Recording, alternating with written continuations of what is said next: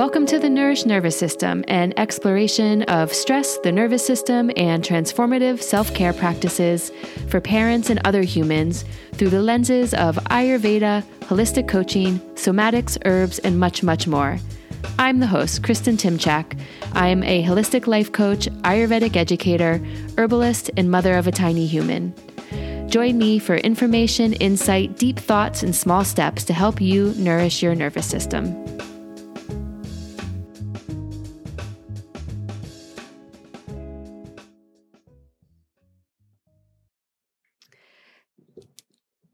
Hello, welcome back to episode 10. I am so incredibly grateful that you're here, that you're listening, and if you want to connect more, you can email me at kristen@nourishednervoussystem.com. I'd love to hear your stories or what you're interested in learning about on this podcast. You can also find me on Instagram at Nourished Nervous System. You can DM me or comment on a post. I'm not the most social media savvy person, so if it takes me a minute to get back, just know that it's nothing personal, that it just takes me a minute. I'm just grateful to have you here. And I know that there's so many podcasts and so many things that you can be doing with your time. And so I just appreciate you taking the time to listen here. And I hope that I'm able to give you value. Okay, let's get into this week's episode. This week's episode is about neuroplasticity and how what you think and feel shapes your world. I absolutely love this topic. I'm not a neuroscientist, but I've been studying and practicing this concept in many ways for many years. I'm really fascinated by the brain, and I love learning more about it, but I first encountered this concept that what you think influences your life about 20 years ago as a volunteer at Kripalu Yoga Institute. And it had nothing to do with neuroscience or the things that we now know. I was doing a volunteer work program called the Spiritual Lifestyles Program, or SLP for short. I worked in the kitchen cutting vegetables and attended yoga classes, share circles, and other programs that were specifically for the volunteers. One of the classes that we had as volunteers was about manifestation. It was about how what we think, say, and visualize can change our outer circumstances. I had experienced this before in my life, the imagining of a certain reality and then the serendipitous circumstances that would bring it to fruition. When I learned that this was actually a practice with ancient roots, it felt like some kind of spiritual magic. One experience that leaps out was a few years after completing the Spiritual Lifestyles program, I moved from New Hampshire to the Berkshires to work at Kripalu. I think I was 28, and this was a big leap for me.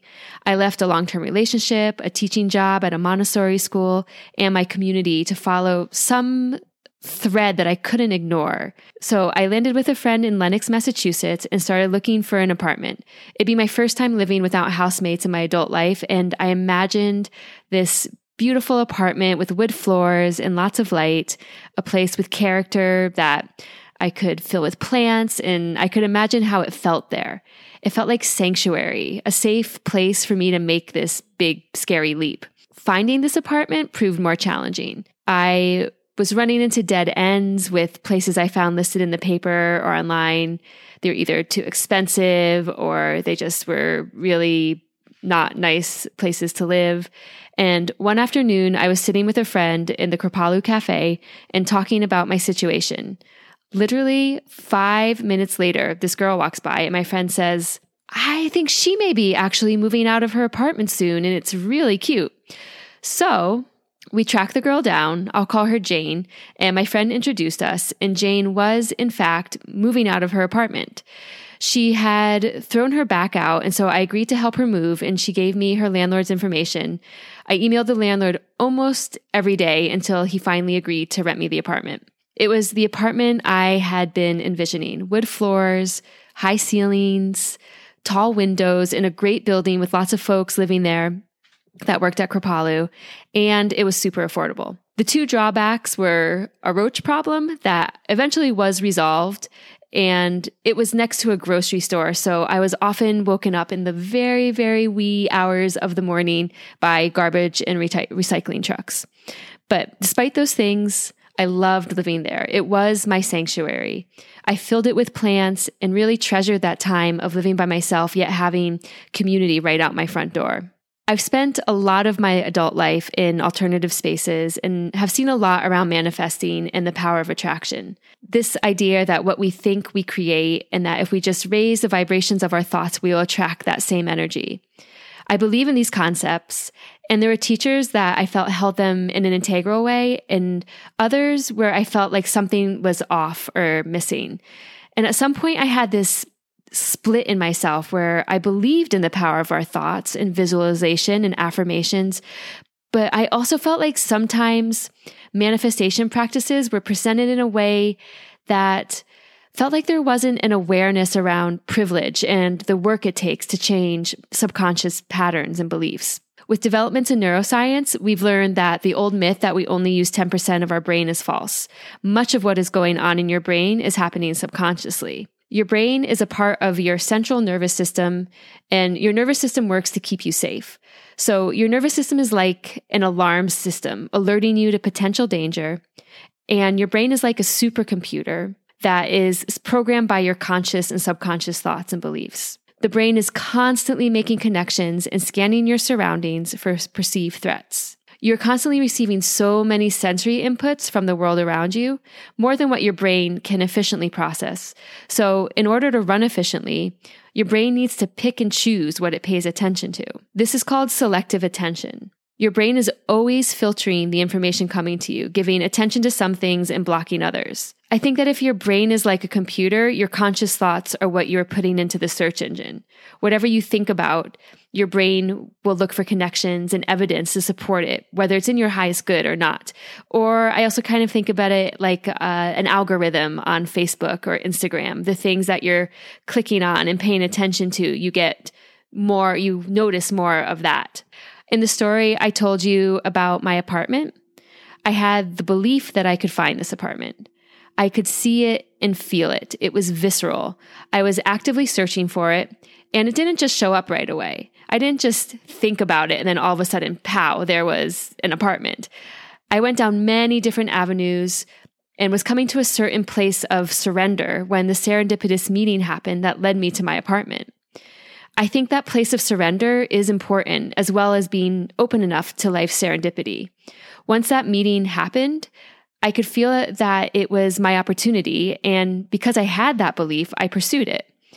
If I was running a conscious or subconscious belief that I'm never going to find a place, or I just need to settle for something, or that things never work out for me, if I was operating from a lack mentality, I may not have bothered tracking down the acquaintance after she walked by in the cafe.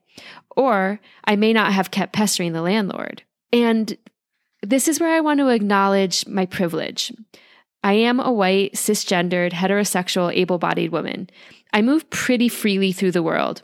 I have my own personal limiting beliefs from my lineage and upbringing and experiences of my life. But besides from being a woman, I'm not holding other cultural or societal limiting beliefs. I didn't have the fear that the landlord wouldn't consider renting to me because of the color of my skin or sexual orientation. I didn't worry that the apartment was on the second floor with no elevator or way to get a wheelchair to it. And I'm not saying that someone of a different race, gender, sexual orientation, or level of able-bodiedness can't manifest exactly what they want or need. I just need to acknowledge that I may have less barriers, both in my subconscious mind from cultural programming and physically in the world because of inequality and prejudice. I think this is a piece that often didn't sit right with me in the manifestation culture. In this vein, I also want to acknowledge that privilege is not an indicator for happiness. There are ways that having privilege can make it easier to move through the world, for sure, and anybody can work on their mindset. Happiness feels like a whole other podcast episode, but manifesting things also doesn't necessarily lead to happiness. I've met people that have come from really hard places, but continue to find the good in life and create a life of love around them. And those people that seem to rise from adversity, and others that have a fairly privileged life, but because of their mindset are constantly seeing life as their enemy and staying stuck in destructive and self-sabotaging patterns. And at the same time, I also don't want to ignore my privilege and the role it can play. So more recently, I've been looking at manifestation from a neuroscience perspective. I can definitely partake in my share of New Age thought and woo. I totally believe in magic, but I'm also somewhat of a pragmatist, and I love when the woo can be supported by science.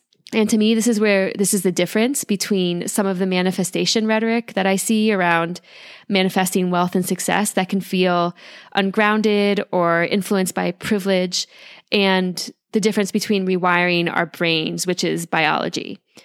Almost anybody can rewire their brains to think more positively and create some different outcomes in their lives. And as a note here, I don't think that positivity means that you don't feel the full range of human emotions and have hard times and acknowledge things that are hard for you. I think it's actually just the opposite. You fully feel and process your emotions. You lean into things that are hard because that's often where growth and change is available. And you share about things that are hard for you because vulnerability creates connection. And at the same time, you also see the small gifts in these hard times and grow from them instead of getting mired in them. When I was in my late 20s, almost a year after I moved to that sweet apartment in the Berkshires, my father suddenly passed away. It was a shock to my system and one of the most painful experiences of my life. I went deeply into my grief, and it was a transformational experience. The gems of that painful time were feeling supported by community and realizing how short and precious life is and how important it is to tell the people that we love them. Humans are story creating creatures, and how you tell your own story to others, but more importantly to yourself, matters. The pathways that you are reinforcing in your brain matter. You can't always influence the events in your life, but you do have control of the story you tell around those events. You can see the field business as a learning opportunity, the illness as an opportunity to rest and reprioritize, the breakup as a chance to choose yourself again. You still feel the pain, anger, sadness, but you also find the hidden gems. And sometimes it takes a minute to find them, but there's always some way that you can grow from any situation or circumstance. But I digress. Back to neuroplasticity. Until the 1960s, researchers believed that changes in the brain only took place during childhood, and that by the time we reach adulthood, our brains were fixed. We now know that this isn't the case. Through the use of neuroimaging, the field of neuroscience is making leaps and bounds in understanding more about the brain and how it works. In the 1940s, there was a Canadian psychologist named Donald Hebb, and he theorized that in very simple terms, neurons that fire together wire together. You may have heard this saying before.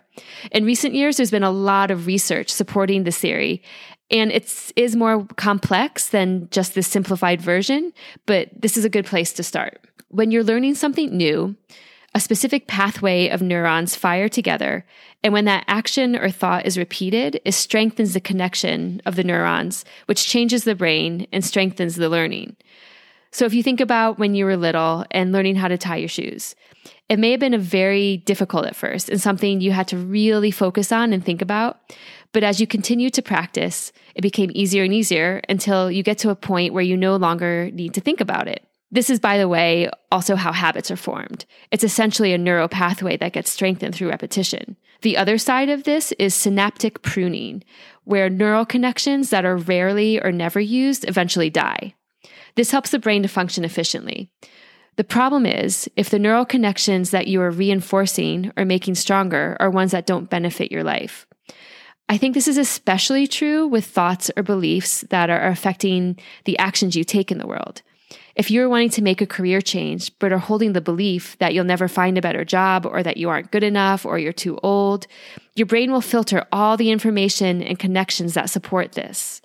I love this quote from The Source by Tara Swart. Fear is a powerful emotion and one that occupies a primal part of our brain. In this state, the parts of our brain that combine emotion and memories become overactive with red alerts, dredging up bad memories and past failures as part of a safety mechanism to protect us from danger. This creates a feedback loop that triggers a response that is tailor-made to help us run away from risk. I think this is where becoming aware of your thoughts and discerning about your thoughts becomes foundational in making change in your life.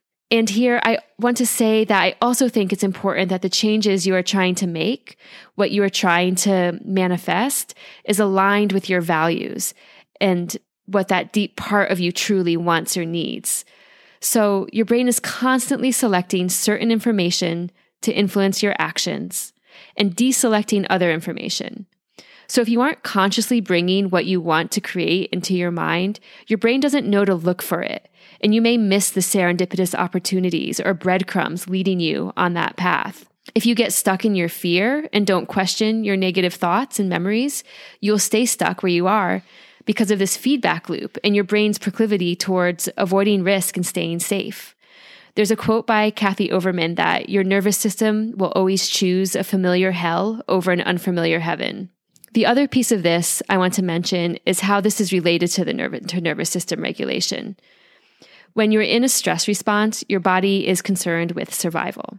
Elevated levels of cortisol lead your decision-making processes to avoid taking risks. So if you're constantly living in an elevated stress response, it's like you have tunnel vision, which then makes it really hard to both rewire your brain and take the risks necessary to create change in your life. Some of the ways to improve neuroplasticity are by learning something new, especially a language or instrument, traveling to new places, getting creative, reading, meditation, getting plenty of rest and good sleep, and exercising.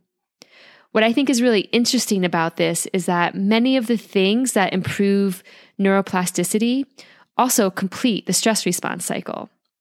I especially see meditation as a key factor in this. I think it's hard to know what your thoughts are or what you truly want when your mind is overwhelmed. It's hard to really tune into your intuition and your body when you're living in your head. There are a lot of studies showing the benefits of meditation to the brain and the physical body. And there's also some studies showing meditation being really helpful to your brain's neuroplasticity. So I believe that there's a way that you can start to create a positive feedback loop.